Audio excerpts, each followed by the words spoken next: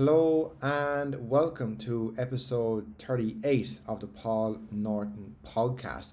Now, today's episode, I'm joined by an amazing guest all the way from Portugal, I believe, from Ireland but living in Portugal. Today, I'm joined by Mary Jo, or utterly known, Jesus, tongue twister today, as MJ Nutrition. Mary also has the Female Health Podcast, which again, if you're looking for anything to do with female health, it is an amazing podcast. So definitely go check it out. So without further ado, I really hope you enjoy this podcast. And as always, if you can share, tag, like it, and we'll go from there. First of all, it's a pleasure to have you on, Mary. It's really good for coming on the podcast. No problem. Thanks so much for having me. So I guess rather than me explain who you are, I always kind of just dive in and kind of, do you want to explain who you are and like what you do and stuff? Fab, yeah. So thanks again for having me on. Delighted to come on and chat about everything that we're going to go through. But yeah, like my name's Mary Jo, or MJ Nutrition, and I have started up MJ Nutrition over a year and a half ago, and it kind of really just started to move into the area of focusing on female health, based on, I suppose, my own interest. I did my master's in personalized nutrition, and from that I always knew I wanted to kind of work on female health in some regard. I suppose I have my own personal reasons for that as well, having PCOS, polycystic ovary syndrome, and it's always been something I'm really passionate about knowing more about. And as a result, then I just really wanted to learn everything about it. And then as a result, then I started to work with more and more female clients who had this condition. And yeah, so I mainly work with females with PCOS, and also just any other hormonal issues as well. So the likes of like debilitating period pains, or PMS. So a lot of women think PMS is something they have to put up with, and that's normal. It's not normal to have really debilitating PMS that like floors you for a week or even a few days, where you're just completely fatigued or have insatiable cravings. All of that isn't normal. It's common but not normal. So I work a lot with that. I work a lot with women, again, improving their relationship with food, their mindset around nutrition, educating them on how to actually eat healthy, and yeah, emotional eating would come into that as well. And yeah, that's pretty much kind of the areas I work with. Fat loss as well comes in with that. But like anyone who works with me, like my main focus is on educating them to have a more healthy lifestyle, and how to eat well for their particular, say, condition, or like PCOS, or hypothalamic amenorrhea is another thing I work with when a female loses her cycle. So yeah, educating them around that. And then if fat loss is a goal, I don't put it as like the main focus, but like other behaviors to help improve their quality of life, and then fat loss can kind of come as a result, so they can still enjoy a good quality of life as well. So yeah, that's pretty much me, who I am, what I do, and how I work with my clients. Yeah, I hope that sums it up okay. Probably, yes. Probably very similar to how I coach all my clients too. Is like my whole thing is like trying to like use food for fuel, because like we all know that for me, like my clients, it's about like mindset and like, PCOS, and like I don't really focus on PCOS, but I do have like 5 or 6 clients with PCOS, and I try help them as best I can. Obviously PCOS goes into, goes off into like different branches. So I guess from your experience, like what are the main kind of 3 or 4 main like PCOS, and what way it goes, like 3 main types? Yeah, there's a few different types. The first thing I would say with PCOS, before getting into the types, is I think that there is a crossover in a lot of them. Like you're not just put into one box, basically. So I think that's kind of becoming a thing now, where people are like, oh, what box am I in, and how do I fix it, and like what exactly do I do when I'm in this box? And yes, it's good that we have different types, and I will go through them, because it does help, between different, it does help in a way in getting to, I suppose, the root of the reason why you have it, and what you can do to help support that particular type.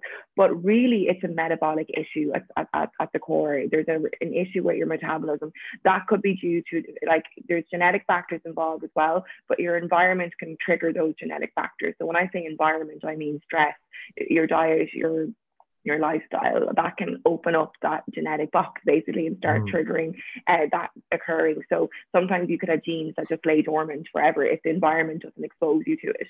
But if we're exposed to an environment that like causes those genes to start, you know, we're opening up, I'm going to say, to make it an easy term, and that will that can give rise to condition occurring. But when I mean a metabolic issue, I mean that like there's a reason that our cells are not responding to insulin, which is one of the main factors or the main issues with PCOS. And there's a reason that say if it's stressed PCOS, that our adrenal glands are not are completely floored and not responding well, and basically, you know, you're pumping out cortisol and adrenaline to kind of get you through, and that's causing issues then with ovulation and so on.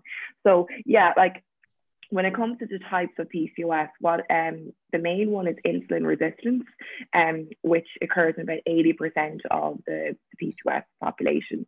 And this one is when our cells, as I say, are not responding well to insulin. And again, you're not like, this could be a genetic reason, but like, there's a reason this happens in that, like, it's not your fault as such, but there's a metabolic issue. This could be due to years of fad dieting and, you know, restrictive dieting, constant yo-yo exercising without eating beforehand, so fasted exercise sessions, things like that can be really hard on the metabolism, especially for females. And if you then have a genetic predisposition towards PCOS, you're just, you know, open up a can of worms there. So what's happening is then eventually your cells become insensitive to this insulin. So insulin is pumped out from our pancreas in response to eating food, any food we eat. So the insulin is like the key that brings the sugar into the cells, but the key is not open, the lock isn't opening up basically, so it's not letting the sugar enter in. So we're getting this abundance of sugar filling up in the bloodstream, and it's not like, obviously people tell you to go on low carb diets, and there's a reason for that. It's because not to build up the bloodstream with sugar. But the real issue is why are our cells not actually responding to the sugar, not letting it in. And that's what we need to look at more so than just looking at like a quick fix and going on a low carb diet. So trying to actually make your cells more sensitive to the insulin. And that happens when you actually start signaling to your body that it's more safe and nourished. When you start to eat well for your metabolism, make sure it feels safe. So going to sleep and getting good quality 9-hour sleep, you may need that when you've got PCOS. Not stressing your body out to the limit, like doing loads of HIIT exercise fasted because you think that's going to help you burn fat, and not like pushing your body to the limit. Obviously managing your psychological stresses as well. And then of course what you do eat is really important, but it's really important that it's a nutrient dense diet that has lots of vitamins and minerals as well. Like minerals like magnesium and potassium, vitamin K are all extremely important for cellular signaling and to allow those cells to actually let sugar into those cells. So it's really important you're getting those nutrients from lots of good fruits and vegetables, and not cutting out fruits because you've got PCOS. You can have fruits, but it's about how we eat our food as well. So again, like most coaches would advise, I'd imagine, having protein and carbohydrates together combined is how you eat carbohydrates. Eating carbohydrates on their own will cause your blood sugar levels to spike. You'll get a rise in sugars, you'll get a stream of insulin then secreted, but the insulin isn't bringing that sugar into the cells. So that's when it causes a problem. You've got then high insulin levels, high glucose levels in your blood, which causes fat storage, impairs ovulation, causes high androgens, which causes acne and excess hair growth and things like that. So that's when the problem arises, when you're just eating carbohydrates on their own. And a lot of people think they're being really healthy when they have, say, a bowl of porridge with milk and some berries and maybe a little bit brown sugar or honey. And like inherently there's nothing wrong with those foods, but it's a completely carbohydrate-based meal. There's no protein in that. So that's just causing a spike in blood sugar. So it's very important that, like, when as coaches, we educate clients the way to eat to manage blood sugars, to manage their insulin levels and support their metabolism better. So the protein and carb combination together allows the protein with the carbs allows the cells to utilize the carbohydrates more efficiently. And also the proteins doesn't cause a big sharp rise in blood sugars.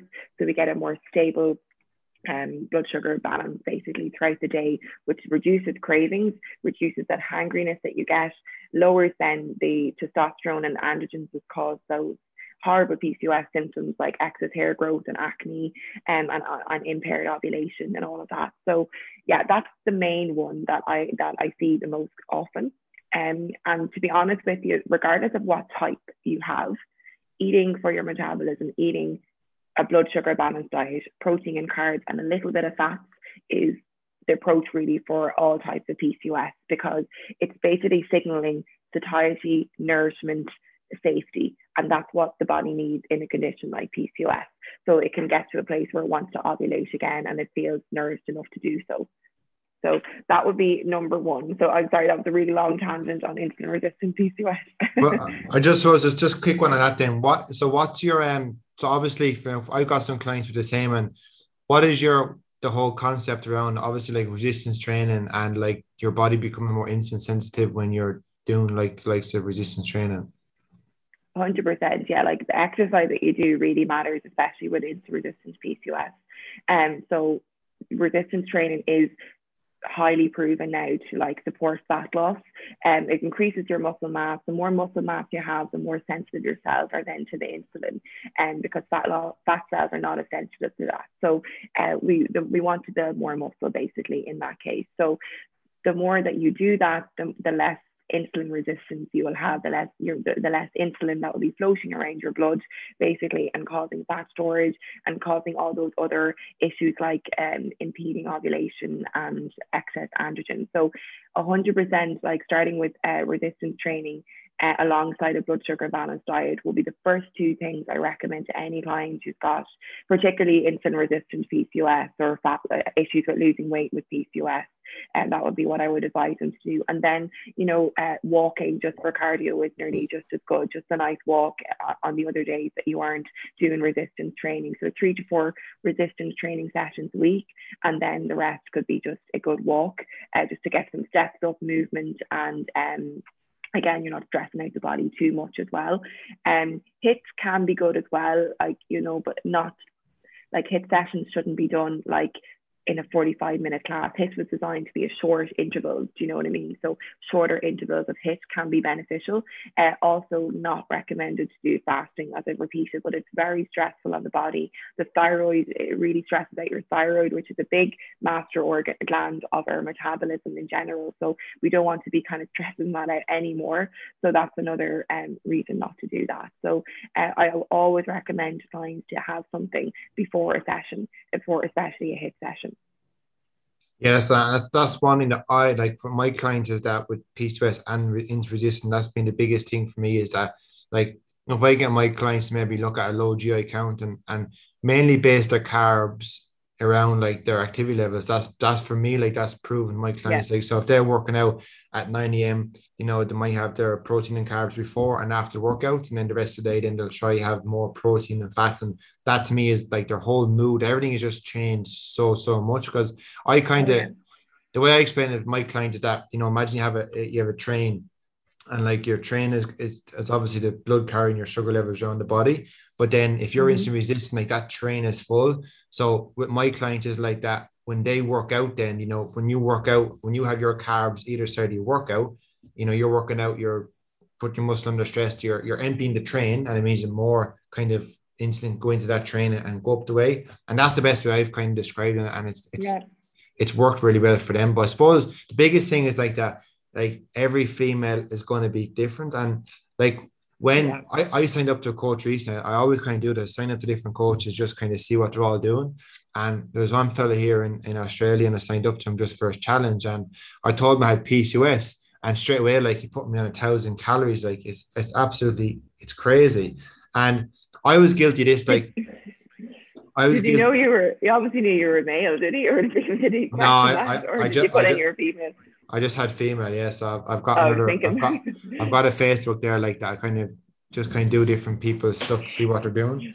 But it's just good. It's just good to learn as well and stuff like that. But like years ago when I first became a coach, I was guilty of this one client, and I had her like on 1,200 calories because I was completely like just naive. I was just kind of new to the scene. I was kind of Google and all this kind of nonsense, and then she was on 1,200 calories, and she wasn't losing weight or losing nothing was No, happening, and because of that, like she ended up like just getting really bad like just mental health issues, and I put my hand up. 100%. Yeah. And I put my hand up and say like, that was my fault as being an inexperienced coach. But unfortunately, since that's happened, like none of my clients at PCOS have never been in 1,200. One client got down to 1,200, but now she's back up like at 1,800 calories because that's Yeah. the best place is, as you says, the more I can get my clients to build more muscle means their metabolic rate will rise normally because Exactly. Yeah. with PCOS, I suppose that the stats will say that your metabolic rate can go down to as low as 40%. But I think like so many coaches will take that like the Bible and they put people with PCOS on like 1,000 calories straight away. And to me, like that's the worst thing you can do. For me, if I've got a client of PCOS, I'd rather have them at 2,000 calories and then just slowly like see what happens. So with all my PCOS I clients, I have yeah. I'll get them to gain weight first and then we can kind of judge it. And although it's a bit, weird gaining weight, at least then it's for me like it's a lot more safer because then you've got a lot more room to play with. I think that's really good. I think at the start with PCOS, you may need to actually gain weight. Like it's kind of like to get, yeah, to kind of fix it, maybe fix that metabolism. I know I'm not saying the metabolism is not broken. Yeah. I'm not saying that at all because I know that's thrown around a lot, but it's like metabolic adaptation. We're trying to get the metabolism to adapt I basically. can't So I say it can't either. speak. It's like a tongue twister. Yeah, when I'm saying it so much, I'm like, well, but you're trying to get the oh my god, now I really can't say metabolism to adapt. So yeah, like if you doing that is actually like if you restrict someone to 1,200 calories, the metabolism is actually just going to get slower and slower Oh yeah. basically. So do you know what I mean? So it's really counterproductive, and like it's miserable for the client. They're restricted, they have a poor quality of life, they feel crap, they feel already segregated because they have a condition, PCOS, they feel they can't lose fat, they're on extremely low calories. How can you go out at the weekend with that? How can you have a social life? It's not the way forward. Whereas something like you saying, putting someone on, starting off with 2,000 calories and letting them, educating them on blood sugar balance, educating them on carbs, educating them on insulin resistance and how to do resistance training to manage that. And then, yeah, perhaps they might gain a little bit at the start while they're going through that process and learning, but their metabolism isn't being completely blunted and like adapting to be a slower metabolism and shunted as such. And eventually they'll actually get to a fat burning stage because you're creating a space for safety, nourishment, an environment for that, which is what you're doing when you give them that amount of calories, because the body doesn't run on thin air, whether you've got PCOS or not. It doesn't. 1,200 calories is calories for children, for toddlers. Your body requires food for fuel and we expect it to run on empty. It just doesn't happen that way. We wonder why we have the likes of low sex drive and low energy and fatigue and cravings and acne and testosterone issues with testosterone. We're not fueling our body properly. Our body doesn't want to do that to us, but these are signs that we're not fueling our body optimally when it turns out like that. So when we're getting these signs as such, so it's an opportunity for us to listen to it, why we're getting these, and not jump on the next bandwagon diet or go on a low calorie diet to fix it, because it's just prolonging the inevitable and pushing it down the can further, pushing the can down further. Oh, 100%. I think like it is. I think it's getting a little bit better, but as yeah, there's so much like stuff being thrown out around, like metabolic. At that word, I can't get it whatsoever. But like, not like your body is like, as I say on my live, like your body is so smart. A lot of people think like that. Yeah. Doing a quick fad that you can, you can get rid of fat. Like as on the live, essentially, your fat cells shrink. Like they don't actually disappear; they all shrink. And your body's really smart. And like I'm reading a book by a guy called Lane Norton. Don't know if you heard of him. He's over in America, BioLane. He's like the godfather. He's like the American James Smith, like, but he's really like knowledgeable on all this stuff. But like, it's a really good book, like about fat cells and like our body. Some says like our body has like a set point in theory. So like your body has a set point where it needs to be, and like a lot of people do like a quick fad diet for like 4 weeks or 12 weeks, remember be. And they think that they'll think by losing 10 kg, they've done really well. But all they've done is like, your fat cells shrink. But then as soon as you start eating food again, your body needs to get you back to that set point as fast as possible.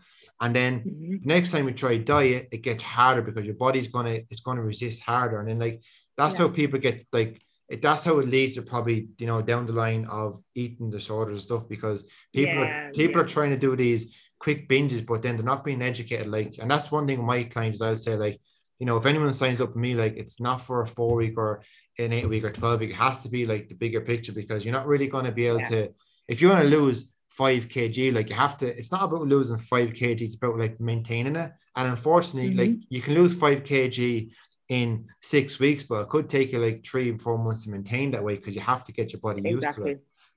Mm-hmm. Yeah, absolutely. No, agree with all of that you were saying. I think you asked me before we got into this whole conversation, you asked me the different types of Yes. PCOS. So I want to go back to that as well. Yes. So that was the insulin resistant one, which is the most common one, and which, like, again, no matter what type you have, I would advise mostly the same.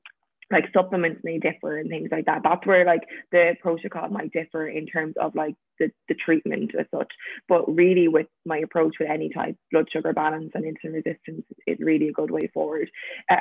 Resistance training is a good way forward. Then you've got like post pill, like amenorrhea, or post pill PCOS. So this is kind of like if you have had a normal period before you went on the pill, you go on the pill stops you from ovulating, you stop making your own hormones, which is what it's meant to do, and it's amazing contraception, and I have no issues with it as a contraception, but it does not give you a real period. It's a withdrawal bleed that you get from the drugs in the pill. So it's not the same. You don't ovulate, and it's really important to note like how ovulation is the most important part of the cycle. The period is the result of ovulation, really. It's not like that's the pinnacle point, if you want to call it, of the female cycle is ovulation. That's when we make progesterone, which is an amazing hormone, and you do not make that on any form of contraception. And the one that's in the pill is completely different to the one that we make ourselves. So just a quick note on that. Progesterone is an anti-anxiety, anti-inflammatory hormone. So it helps with better sleep. It reduces your cravings. It is amazing for your skin, your hair, and your thyroid. And it's really important for mental health as well, and bone health. And then the progestin that's in the pill, it doesn't have the same benefits that our own progesterone offers. So that's why a lot of women on the pill notice they feel anxious and have more anxiety and mental health issues when they're on the pill. Not everyone experiences this, by the way, but you would find a lot of women feel more anxious on different types of pills, and that's because they stop making their own progesterone. And that's a reason why for that. And then obviously ovulation, we make estrogen as well. And estrogen is like your yang hormone, boosts your energy, your sex drive, it makes your hair and skin look amazing.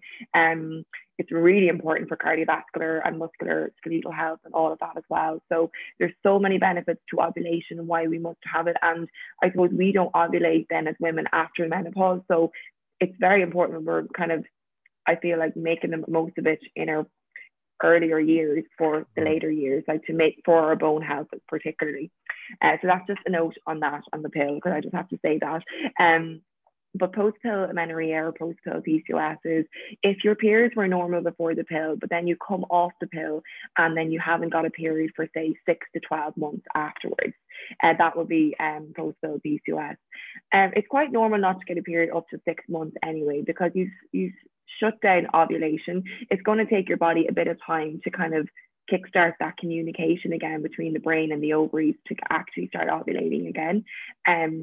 So that's a bit normal. After 6 months, if there's still no sign, I recommend getting bloods done and looking to see what like androgen. You may have an elevated androgen surge, because again, some pills shut down your androgen. So your body, like you said, is really clever, will have a mechanism where it kickstarts some androgens again when you're on the pill, and then when you come off it, these androgens just shoot up 6 months later. So that's another reason that it can impair ovulation.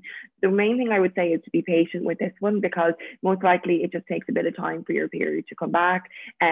Adequate nourishment, again, blood sugar balance is very important. There's certain minerals that you may need more of, like omega-3s, and probiotic could be helpful for gut health. and like the likes of zinc and B vitamins will be really important, because these can be depleted when you're on the pill. So it's important that you're getting more of these from both your diet, and you may need a little bit of support with a good quality multivitamin, for example, to get those like methylated B vitamins, the ones that our body can use efficiently. And then zinc citrate is really important for ovulation and helps the ovaries to ovulate. And then the gut can be a bit impaired with the pill as well. So supporting gut health with fiber, with whole grains, pro and prebiotic foods, and maybe taking a probiotic supplement, and getting essential fatty acids from omega-3s like oily fish, nuts and seeds, and maybe a supplement as well. Just maybe for the first 3 months. If you know you're coming off the pill, I recommend doing this before coming off the pill. But if you're already come off and you still haven't got a period, you can maybe start looking into these types of supplements and diet as well. So that's post-pill amenorrhea or post-pill PCOS. And then the last two are inflammatory and adrenal or stressed PCOS. Inflammatory kind of occurs, it can occur alongside with insulin resistance, because remember, insulin resistance will also cause inflammation, but inflammation as well, it's kind of like a, what's the word, two-pronged approach. Inflammation can also cause insulin resistance. So there's a bit of a, they're both working with each other there. But in inflammatory PCOS, if you don't have insulin resistance, which is showing up in bloods, like on your blood sugars or insulin levels, or you don't have fat, you don't have weight issues, basically, you don't have cravings and things like that, they'd be kind of typical signs of insulin resistance.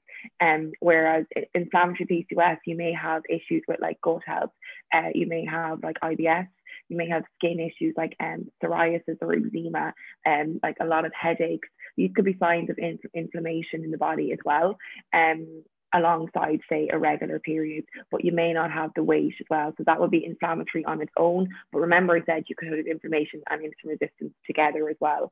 With inflammatory PCOS, the approach would be a kind of, again, like a Mediterranean style diet would be most beneficial or recommended. Again, so like your lean proteins, really good healthy fats, legumes, and whole grains and things like that, high fat dairy or full fat dairy sparingly is beneficial, and then it was low alcohol content and things like that as well, and fruits and vegetables, of course. So that would be the one for that type of PCOS. And then finally, stressed or adrenal PCOS is when your adrenals are also producing like a testosterone called DHEAS, which is another form of an androgen that causes acne and hair growth and things like that, and impairs ovulation. And adrenal PCOS can occur when you're maybe a bit burnt out, your cortisol levels are a bit through the roof, you're constantly pumping out cortisol, and your adrenals are just a little bit stressed out. So it's not like adrenal fatigue, which is often thrown around, but it's what's called the HPA axis, so the hypothalamic pituitary and adrenal axis is impaired. This is like our stress, our nervous system pathway. So we really have the best approach with this type is to reduce stress, get more sleep, do more things for yourself, do more things for fun and joy, and also eat blood sugar balanced diet. Protein with each meal every 3 to 4 hours is the number one thing you can do to signal to the adrenals that it's safe and nourished, and you're not constantly requiring cortisol then to take sugar from your cells to fuel you, because that's what actually starts to happen when we are stressed out. So yeah, that's a summary of the different types, and I hope that explains it okay. Oh, it's good. It's really good. I guess the biggest thing to understand anyone is like that, just because you got PCOS doesn't mean that you can't have like get the same fat loss. I kind of look at it is that, just say if you've got Sally who's driving from Belfast to Cork in the car, and then you might have Joanna who's like walking from Cork to Belfast. So Joanna's got PCOS, and to me, like it's like that. PCOS is still going to get the results, just might take a little bit longer and more patience, but like it's just how you take the right approach. Like the biggest thing for me is once I can get my clients to start like, using food for fuel, because no matter what happens, like fat loss and weight loss for me and my clients comes from like a deficit. But if I can get my clients to look at food for fuel, they already have a better mindset towards food, and then sticking to a deficit, like a small deficit, is going to be far more sustainable, like than this whole thing of calories. And I think I seen a coach last week online, and I made a video about it, but his whole thing was like that. we're telling people that you should, same coach actually who put me in 1,000 calories when I signed up to his thing, but he was saying that you should, exercise more so you can like save more calories so you can then like have pizza on the weekend. And to me, like that's such a negative mindset towards food to have that like mindset that you should Yeah. exercise to, eat a slice of pizza. Yeah, absolutely. It's a restrictive mindset rather than exercising for fuel, or sorry, eating for fuel, and it's a more like abundant type mindset. Like you're allowing yourself more to do more basically, and be able to use your body more, and you get stronger and fitter as a result as well. The one thing I'd say with PCOS clients, and my approach is with them is a lot of them come to me with not just fat loss as an issue. There's so many other things, like they have a low sex drive, they have low energy levels, their cravings are through the roof, and their skin is a mess, or they've got excess hair growth, and they just don't feel good about themselves, not just from a fat loss, and their hormones are just all over the place. So like to not just focus on fat loss as a primary endpoint, or like the only marker of progress. To start, like, if you notice that your cravings are reduced, that's a big one. That's a big improvement for you, or a big win. You start to notice that maybe your sex drive is increasing, or your energy levels are improving. You're not needing that 3 p.m. caffeine to get you through the day, or you're not needing a nap during the day. You're actually able to get through it. You're sleeping better, your mood is better, you start to maybe notice changes in your skin, your digestion also could improve. All of these things are other markers to focus on, and not just fat loss. Because if you just focus on fat loss as the only thing that means you're doing well, it can be quite debilitating, because yourself, you're not going to lose weight every week, or you're not going to lose measurements every week, and that just doesn't happen. So if you're constantly looking at that as your only marker of progress, it can be very frustrating and deflating. Whereas if you look at everything else in the bigger picture, and your overall quality of life is improving, you can really start to notice that you're making massive progress and leaps and bounds from where you started off with, because there's more to health than just fat loss. Like if you're craving constantly, and if you're low in energy and have a low sex drive and feeling depressed, that's not health. And then if you start to focus just on fat loss as a result, the only result that you want to achieve, adding all that together is going to be quite frustrating. Whereas if you start to focus on just improving all those other things, and then you start to become more healthy and happier as a person, fat loss can nearly come as a side benefit. Nearly, that's what I find can happen. And when you educate properly, obviously, as well, and tell them how to eat well, or educate them how to eat well more so than tell them. That's so true. I suppose from that, like when we look at like just say craving and stuff. So obviously, on the week before your cycle is due, what generally happens in the body in terms of like hormones and glucose and the likes of like PMS and stuff? Yeah. So when I was talking about like the different hormones after ovulation, or when we ovulate, what happens is, like, to kind of summarize it really briefly, like the follicles on the eggs, on the ovary, sorry, are developing in the follicular phase. So follicles develop in the follicular phase, and they are producing estrogen. And this happens in the first 2 weeks of a 28-day cycle. So I'm just going to use a 28-day cycle for simplistic cases. And not everyone has that, and it doesn't mean you're abnormal. So in a 28-day cycle, the first 14 days or the first 2 weeks, the follicles will be developing on the ovaries. And this will start from the day of you get your period. So day one of the cycle is the day you get your period. And the follicles start developing from that day and produce estrogen. So remember, I said estrogen is like your yang, high energy, really sexy energy hormone, basically. Makes you feel great, boost your sex drive, your skin and hair. It helps with it lowers your appetite. So it actually suppresses your appetite.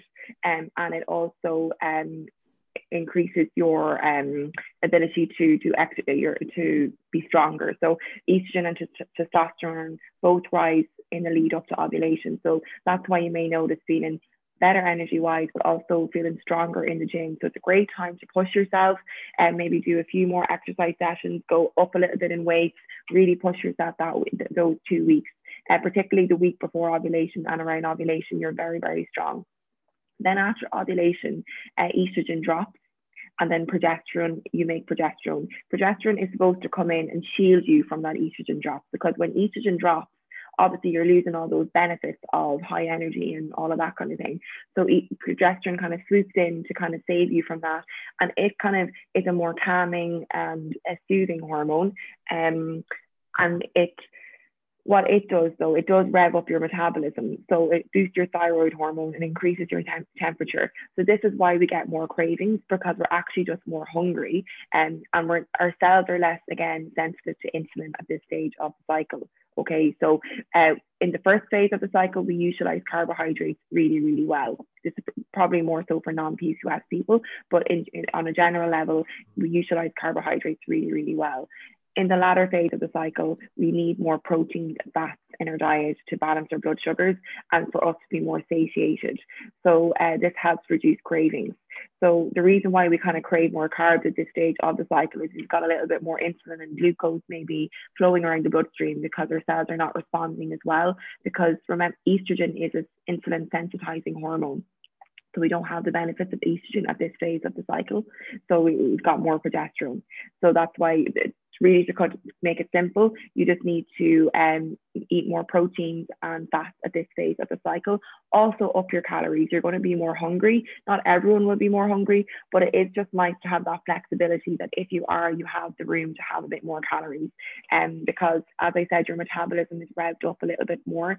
So approximately 200 to 300 more calories could do you perfectly. As the metabolism is revved up, it's also burning the equivalent amount of calories. So you're not actually gaining weight. Yes, you may feel a little bit more bloated and uncomfortable, but that's not fat, and that's important to remember. It's a bit more fluid retention, and salt can cause that as well.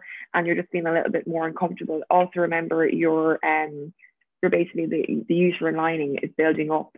So that's actually causing a bit of weight around your abdominal area as well. So all of these things can cause you to feel a little bit more heavier and uncomfortable.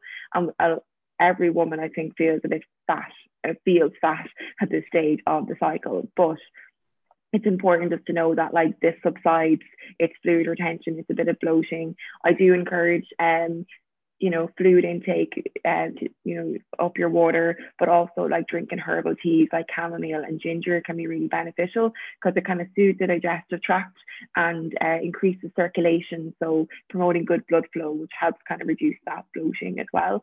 But yeah, that's really what's happening around cravings. You are going to feel a little bit, like a lot of women do feel a bit more hungry because of that metabolism bump up. So eating more proteins and fats is really beneficial. So high protein, a good bit of fats. Like when I say fats, you can have nuts and seeds. I think oily fish is great for satiation, and they'd be really, really beneficial. And then getting like good quality protein. So lean meat, red meat can be beneficial. Cottage cheese, Greek yogurt. You can have a protein powder, protein yogurt as well, and they'd be really good for getting that extra bit of protein in as well. And what happens then with PMS? Like, what happens in PMS? Like, can you kind of go to that a wee bit? Yeah, sure. So with PMS, it's a common issue, but it's not normal. And the reason that you may get more bad PMS is when you're not making enough progesterone. So if you make enough progesterone, you will not have the bad PMS. So progesterone, as I say, is that anti-anxiety, the soothing hormone, reduces cravings, it helps reduce period pain because again, it's an anti-inflammatory hormone. So all of these benefits of progesterone will protect you from PMS. The issue with PMS is that either you haven't ovulated or you have ovulated, but you're not keeping your progesterone. Progesterone is really sensitive to stress. So if we're in any way stressed, we are going to, cortisol will be converted to allopregnanolone, which is the mother hormone of progesterone, will be converted to cortisol instead. So it's a stress hormone, and cortisol also steals pregnanolone and stops you making progesterone. So essentially, any sort of stress that we have in the body is going to stop us from making progesterone. So stress can look like poor quality sleep, maybe a bit of alcohol intake. Alcohol can stress the body out that week or, during that month. High busy work month, for example, could just cause you not to keep enough progesterone that month. Various factors can come into it as well. So definitely looking at your stress. There is some supplements that can really help with this stage of the cycle, and that are magnesium and vitamin B6. These combined are anti-inflammatory, and they soothe the nervous system, and they help manufacture progesterone and GABA, which is another anti-anxiety and sleep-inducing neurotransmitter, which acts like really well during PMS, which to help soothe PMS. So it's a really good supplement to take during that phase of the cycle. So yeah, that's the reason that they're the main kind of reasons to be having PMS. It's like, it's not normal. Again, obviously looking at your diet, if you're not eating a blood sugar balanced diet, it's one of the main things I look at with clients. It's really important who have PMS. Again, a blood sugar balanced diet is something I encourage for everyone, whether it's PCOS or not. It's again, balancing those blood sugars with proteins and fiber and some fats. And it's really, that helps as well with PMS because it's signaling satiety, safety, nourishment. Yeah, so they're the main things when it comes to PMS and in terms of why you're getting it. You're not ovulating, and the reason you may not be ovulating, you do need to look into that. It could be just a stressed out month, it could be PCOS, or then there's the fact that you're not keeping the progesterone that you're making after ovulation because you're highly stressed, and there's inflammation in the body. So looking at, like, you know, what exercise are you doing? Are you doing enough exercise? Because exercise, again, is good for inflammation and you know, reducing it. Are you eating a highly inflammatory diet?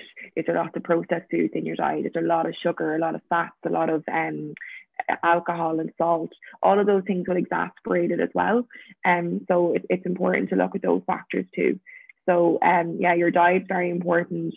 And it really just comes down to fruits, vegetables, whole grains, blood sugar balance, protein with each meal, doing some exercise, you know, during the week, and then doing something for yourself as well, for your nervous system. I always encourage clients to do 20 minutes of something for themselves every day for their nervous system. So whether that's a walk in nature, whether it's yoga, whether it's adult coloring books, meditation, podcasts, whatever it is for you, do something for yourself, because that creates a really calm nervous system. Basically, it induces the parasympathetic nervous state, which is the rest and digest mode, which is very, very beneficial for overall body and hormones. Yeah, I think that's so true. But like, I think like a lot of people don't understand that like our body is like, you know, they're saying our body's a temple. Our body is a temple. Our body's like a machine. And like, if you don't look at it, like, when we just say if we bought a brand new Mercedes car, for argument's sake, or a BMW, like if we brought a brand new car, spent all our savings in the car, we'd make sure we look after that car. Like, we go to the BMW garage, we get tested, we do all the service and get the proper oils. But then when it comes to our body, I think like so much people don't see their body how they should. They don't view their body in like a Ferrari car, just saying like there's like when we look at our body, like our body isn't really going to work very well if we're not doing all the right stuff. Like if we're not getting enough sleep, if we're not like doing like even like just meditation, clearing the mind, doing journaling, like if we're not feeding our body the right foods and fuel, like our body isn't really it's not going to run right. And that's the biggest thing that I've probably learned, even with COVID, is that like we need to be looking after our body and doing so much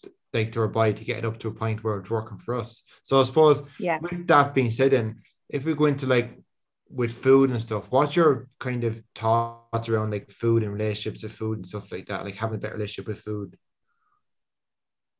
Yeah, I suppose it depends on where their client is starting from, but if they've come from a cycle of restriction and, you know, cutting years of fad dieting, which a lot of people, women and men have,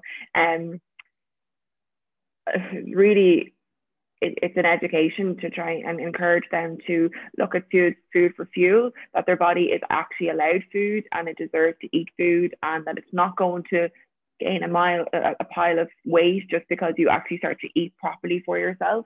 Yeah, like it can be a challenge for someone. It depends on where they're starting from, but really, like, I encourage them to and help them really and coach them on removing the guilt from eating foods that they enjoy. I encourage them to actually have foods that they enjoy more often, so that it's not a treat food that they only have, say, a weekend or once a month, and then they'll nearly binge it because it's so off limits most of the time.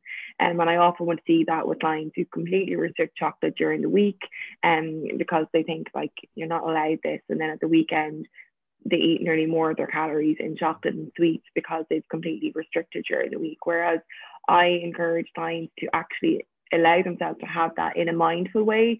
So what I mean by that is that they have, say their thing is chocolate, that they eat it at the kitchen table and they actually take the time to savor it and enjoy it and have the pleasure from it as such, rather than eating it mindlessly, say in front of the TV and scoffing it back, not actually noticing that they're eating it, or not attuned to what they're eating, and then they nearly feel guilty about that as well. So I encourage them to actually take the time to take pleasure from the foods that they enjoy. Also, like, with relationship with food, being mindful is really important. So actually sitting and enjoying your food, taking pleasure from all foods. So really slowing down and eating at the table, chewing the food carefully. This has a load of benefits, and not only relationship with food, but your digestion as well, and how much you actually eat. You'll start to, you may not eat as much as a result, because your brain catches up quicker when you eat more slowly, that you're full. But this can really improve your relationship with food as well, because you actually start to notice more what you're eating. You're taking pleasure from what you're eating, and enjoying the experience of eating, which it should be. It shouldn't be something that we do to, punish ourselves, or because we have to do it. Like, food is a pleasure as well as a necessity, as a food for fuel. So that's something that I educate clients on as well. But I really like to remove that restrictive mindset and move into a more abundance type of mindset, where it's a bit more, it's about more rather than less, and more of the good stuff. And like that they actually want to eat nutritious food for their bodies, but they also know that a weekend away isn't going to completely derail their progress. Just as one healthy weekend wouldn't make you, really fit and healthy either. That's the way I like to say it. If you went on a one weekend of eating well, you're not suddenly going to be amazingly healthy. Whereas the opposite would go, if you have one weekend of, not being that healthy, or, enjoying yourself, it's not going to make you really, derail your progress, gain weight or whatever. You may gain a little bit of water weight or a few pounds, but easily managed. Get back on it with healthy, nutritious food, and everything is back to normal really the next week again. So there are a few things. I suppose with relationship with food, it really does depend on context, on the client, and every client is different. But like when it comes to restricted eating, it's just about getting them to a point that they're comfortable with, and this can take time, but that they're able to start incorporating the fun foods as well as the nutritious foods as part of their life, and know that it's okay to have them and not feel guilty about it. Yeah, I love that. That's probably kind of good approach. I mean, one tip I've done, like anyone I talk to my clients, like, if they're having chocolate, like break up the chocolate into smaller pieces, because that's really how my clients is. If they get Cadbury chocolate, like just open up and break it up and have it in the fridge, because happens is that if you've got a whole bar not opened, as soon as you're feeling like, emotional, or you feel that kind of trigger, you'll have the whole bar. Whereas with my client is, I'll get them like to, either get a protein bar, break it up into pieces, or like get their Kit Kat and break it up into smaller pieces.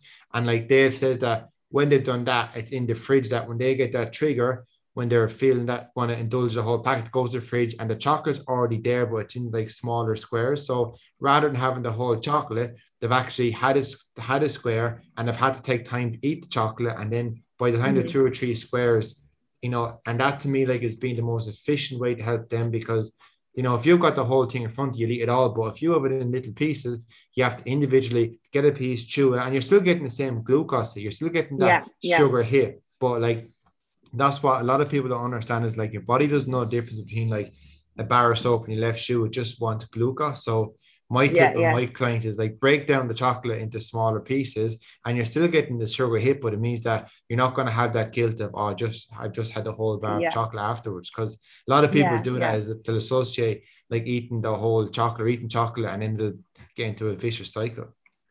Yeah, absolutely. And just when you say emotional eating there as well, like, food is a comfort for people, and it's a tool that they use, but it shouldn't be our only tool. And that's something I get clients to look at as well, is developing like a toolbox, where they have a few things that they turn to in the case of feeling bad. So whether that's sad or angry or frustrated or stressed, or lonely, which a lot of people may have felt during lockdown earlier on, like last year anyway. And there was a lot of maybe loneliness going on back then, and like a lot of people may have turned to food, and that's okay. And I think we need to remove the guilt around that as well. Like that may have helped you in that time. That's okay. But it is important that, like everything, you don't want to rely on just one thing to get you through, because it becomes like a reliance as such, and an over reliance then. So really developing a toolbox to help you get through stressful times or emotional times as such. So what, again, this can be different for everyone, but like having friends to talk to call, or going for a walk in nature can be really good for lowering stress and calming you down.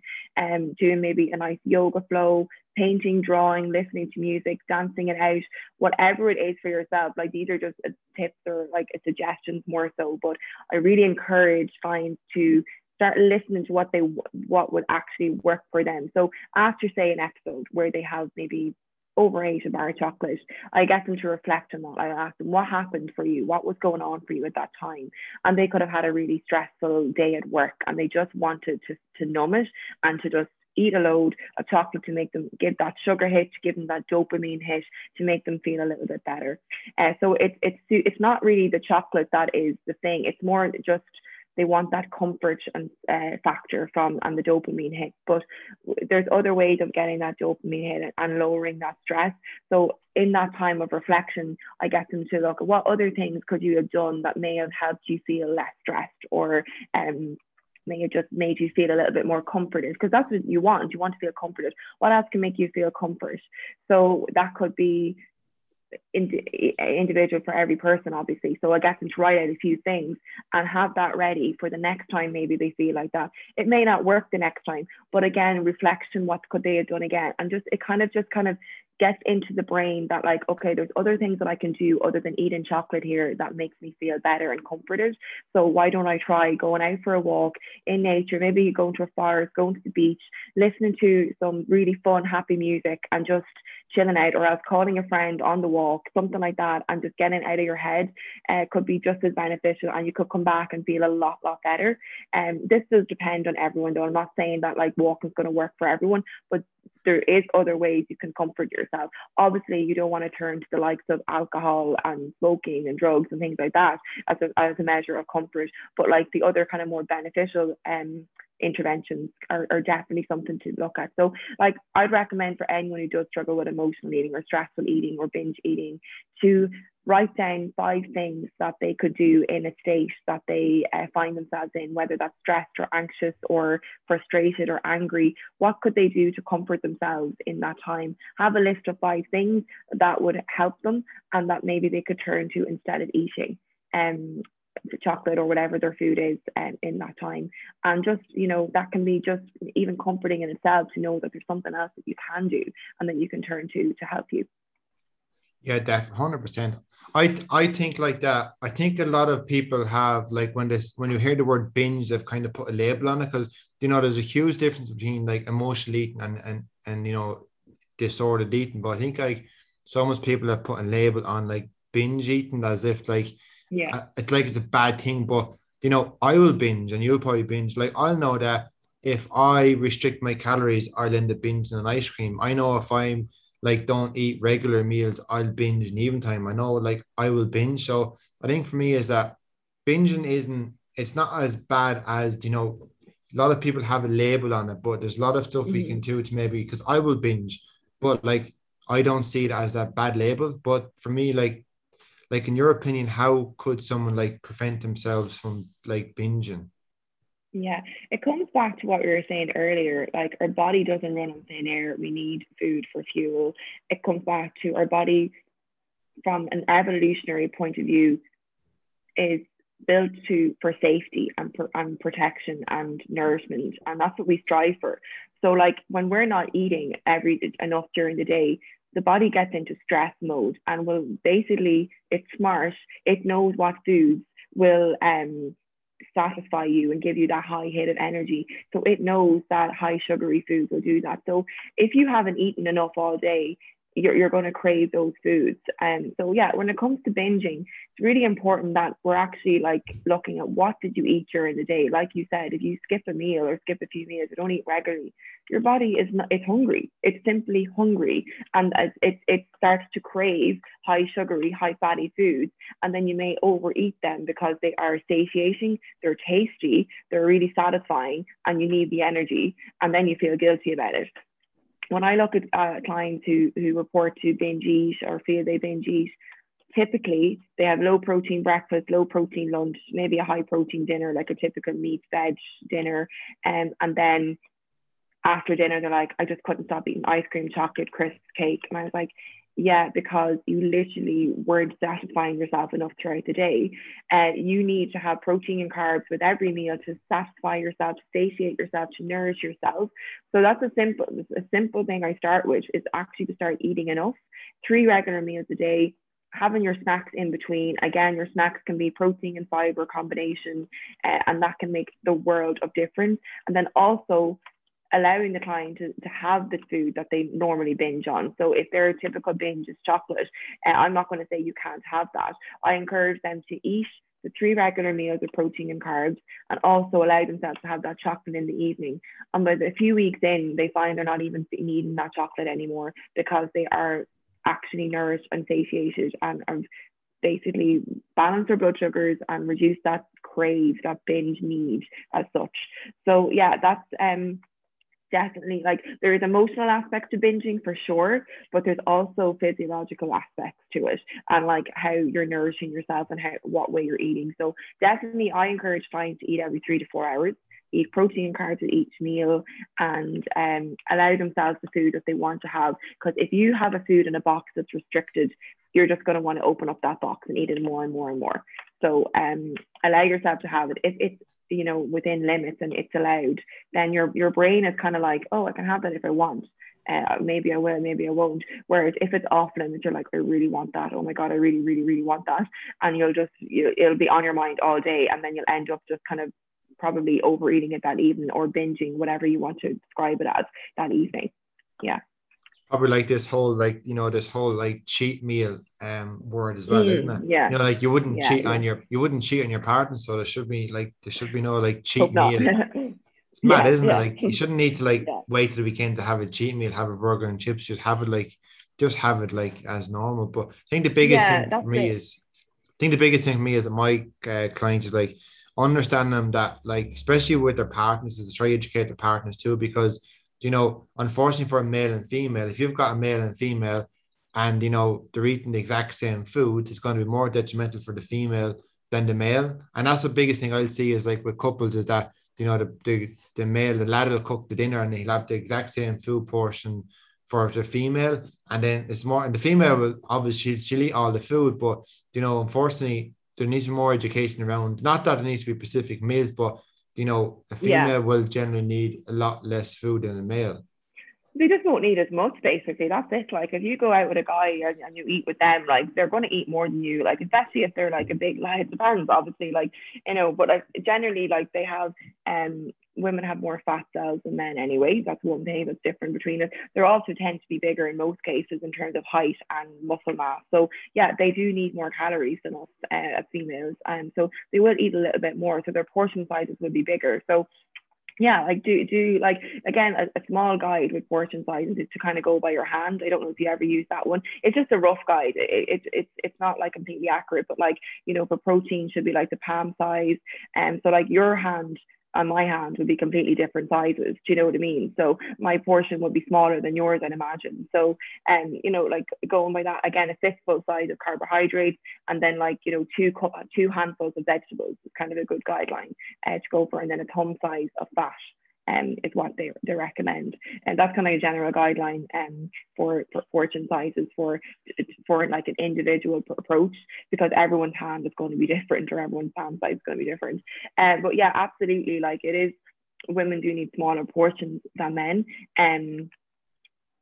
But like, again, if say a woman is doing a lot of exercise, and doing a lot of training and Mm. doing maybe, they would actually need more portion. They need a higher portion intake as well. So it does come down to individual circumstances as well, and what's going on for that in person at the time.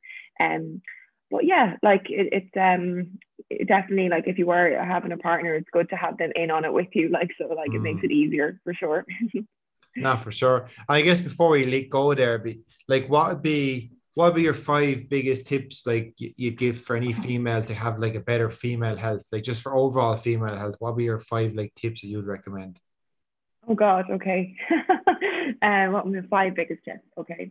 Firstly, I think getting to know the cycle is a really important skill. Every woman should know, be aware of their hormones, if they're ovulating or not, getting in touch with those cues. If you don't know about that, I'm not going to go into it now, but it's on my page, on my MG Nutrition Instagram page. Like, I've got loads of stuff on that, because I just think it's really important that we are aware of our cycle and our hormones and how they work, when we're getting our period, when we're ovulating. We don't get pregnant every day in the cycle. It's just not possible. There's a fertile window in the middle of the cycle. Knowing that is really, really helpful, whether you want to delay pregnancy or whether you're trying to conceive. Really important to know that. I think that's a good thing for all women to know. What else? I would say tips for female health is to look at food as fuel, as you would say yourself as well, and to be more abundant with it rather than being restrictive, having more of it, having more variety in your diet, having starchy vegetables are so beneficial for the nervous system, having a good healthy fats in there, proteins. So, eating more, not being afraid of food, not being afraid of hunger. Actually, like when you're hungry, to honor that hunger, listen to your hunger cues, and not look at it as a negative thing. And don't wear hunger as a badge of honor that you've actually gone a few hours without eating. That's not a good thing. You're putting your body into stress mode. You're raising stress hormones. So that would be another thing I would say, to honor your hunger, and listen to your hunger and satiety cues. Three, female health would be move your body for you. Definitely doing some form of resistance type training. I've only started doing it in the last year or so, and it's been a game changer for me with my PCOS. It really has, on top of a few other things, but I definitely think it's one thing that's helped. I'm by no means an expert in it at all. Like, I'm not a PT or anything. Like, I get people to help show me how to do things. So, always ask for advice in the gym, because I don't know what I'm doing. I'm completely nutritionist based. I'm not exercise educated at all. So, I get advice, but I think it's a really important thing to do. And also move your body for what you enjoy. I love to do slow yoga and walking. They're things I genuinely enjoy doing. And I do them for me and for my downtime, but also for movement. But do something for you that you genuinely enjoy as well. And that brings me into, I suppose, for female health, do something for your nervous system and your mind every day. 20 minutes, do something for you. I think that's a really important one that we women neglect. We often put other people first. We're carers, we're givers, and we'll put ourselves last on the list nearly, especially mothers I see. But a lot of women do. They just maybe it's a genetic thing. I don't know what it is, but especially Irish women, really, all Irish mums, really put people first before their own needs. So Yeah. really encourage women to put themselves, as their priority. Like, as you said, like you would, with a Mercedes car, you'd look after that like it was your pride and joy. Do the same for your own body, and because then you can be there for people better. You're less stressed, you're less frustrated, you're kinder to your loved ones as a result. You feel better. But yeah, do something. 20 minutes is all I would say. That could be journaling, it could be meditation, it could be, if you live near nice places, go to the beach for a nice moonlit stroll or a sunset stroll, or forest walk. Anything really that works for you. Jigsaws, watching just a funny movie or funny show, even just to get away and do something for yourself. A pamper night, even something like that. I think that's 4. 5. You really put On me the on the spot spot. here now. For female health, okay, I think they're the main ones anyway. If you're doing those, you're doing really, really well. Mm. Obviously, just looking after your lifestyle in general, like sleep and all that general stuff, having Yeah. a bit of fun in your life. Don't neglect fun. Yeah, like I suppose I'm kind of repeating myself there, but like I think the first four are the really Yeah. important ones, and then like the last one can be just whatever you want to like sleep, having a bit of fun in your life, and Yeah. allowing yourself fun, and removing that guilt that you have to be perfect all the time. Yeah, I think again, like a lot of women, they think they need to be there's a lot of perfectionism in them as well, and Yes. that can be to their detriment, where that they have to do everything right, and that stresses them out even more. And we don't have to do that. Question yourself: where does this need to be perfect all the time come from? What are you afraid of? Why are you afraid of failing? Who are you letting down? Where does this come from? That's where journaling can come really, and it become really useful when you start to question these kind of things. And also maybe just reaching out for help too, obviously with a coach or maybe therapy. Sometimes you may need both. But sometimes getting that extra help can be so beneficial for, getting to the root issues of like why maybe you're doing these things, why there's perfectionism there, why you put other people before yourself. Things like that can be really helpful to get to the root of and to improve your overall health as well. No, that's perfect. That was good. Some good five tips there. But that was really good. Okay, There cool. was like, I suppose before you go, where can people find you if I want to find you, Mary?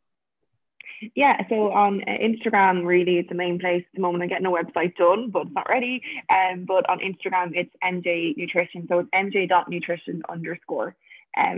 So that's how you find me. Oh, Yeah, amazing. I think if you put in MJ Nutrition, it should come up anyway. Yeah. Or even Mary Joe as well will come up. That was good. That was really good to have you on. Like that was like a lot of stuff there. So yeah, that was amazing. Yeah, Hopefully people thank find you. this Thank helpful. you for having me on as well. And I'm going to share this on my own podcast too, with your permission. Oh, and easy. yeah, yeah. So people will get to hear it too, because I do think there's a bit in it that they can learn from, whether you got PCOS or not. There's Oh, loads of stuff in definitely. there, and yeah, yeah, yeah. So yeah, thanks for having me on. It was great. That was good. Amazing. Okay.